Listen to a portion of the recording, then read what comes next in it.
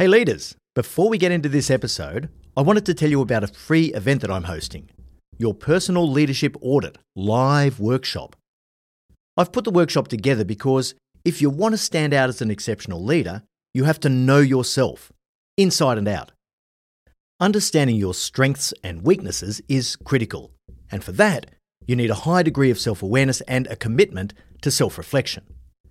Now, if you're committed to unlocking your leadership potential, then working through a self-assessment like this is going to help you to quickly identify a path to higher impact.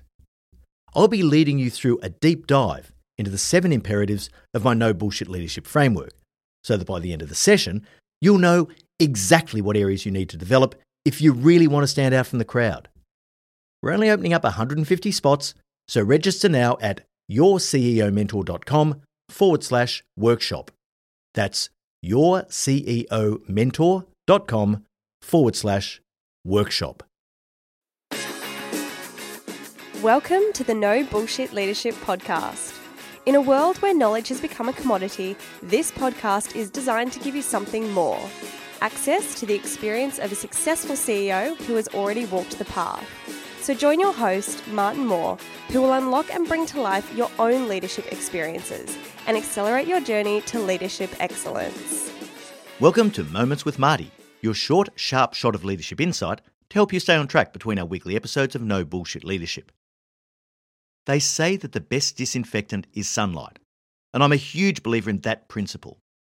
If my direct reports in corporate heard it once, they heard it 1,000 times. Transparency is everything. When there's any bad behaviour behind closed doors, bringing it into the light and dealing with it appropriately is critical to forming a culture of integrity.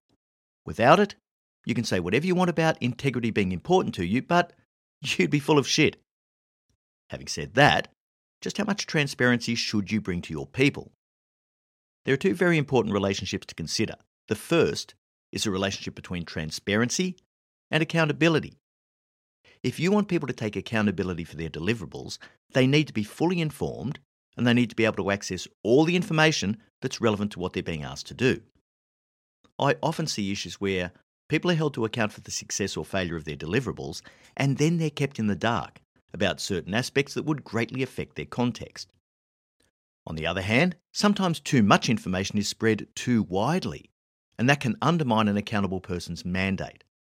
Well, that's just dumb, so try not to do it to your people.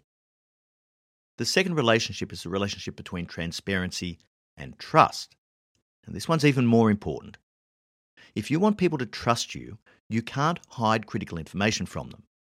If they feel as though you aren't open and transparent, there's going to be a barrier of suspicion between you and them.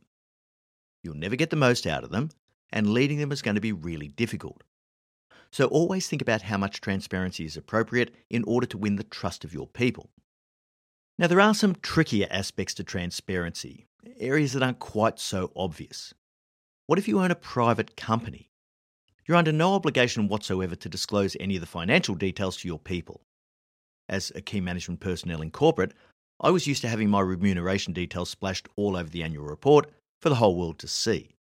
But in a private company, do I want my people to have access to the numbers? I know many really successful business owners who are secretive, almost to the point of paranoia about their financials. I know others who are quite happy for their people to see everything. Let's face it, if you own a company, it's your capital at risk and it's no one else's business but yours, how much you make. But there's also the issue of motivating your people. If they know your company's doing really well, will they feel hard done by because they think they're not being paid enough? Is it actually better to let them see the reality of the company's performance, not just the revenue line, but the cost of running the business and the investment required to grow it successfully? And sometimes P&L transparency can be pretty useful.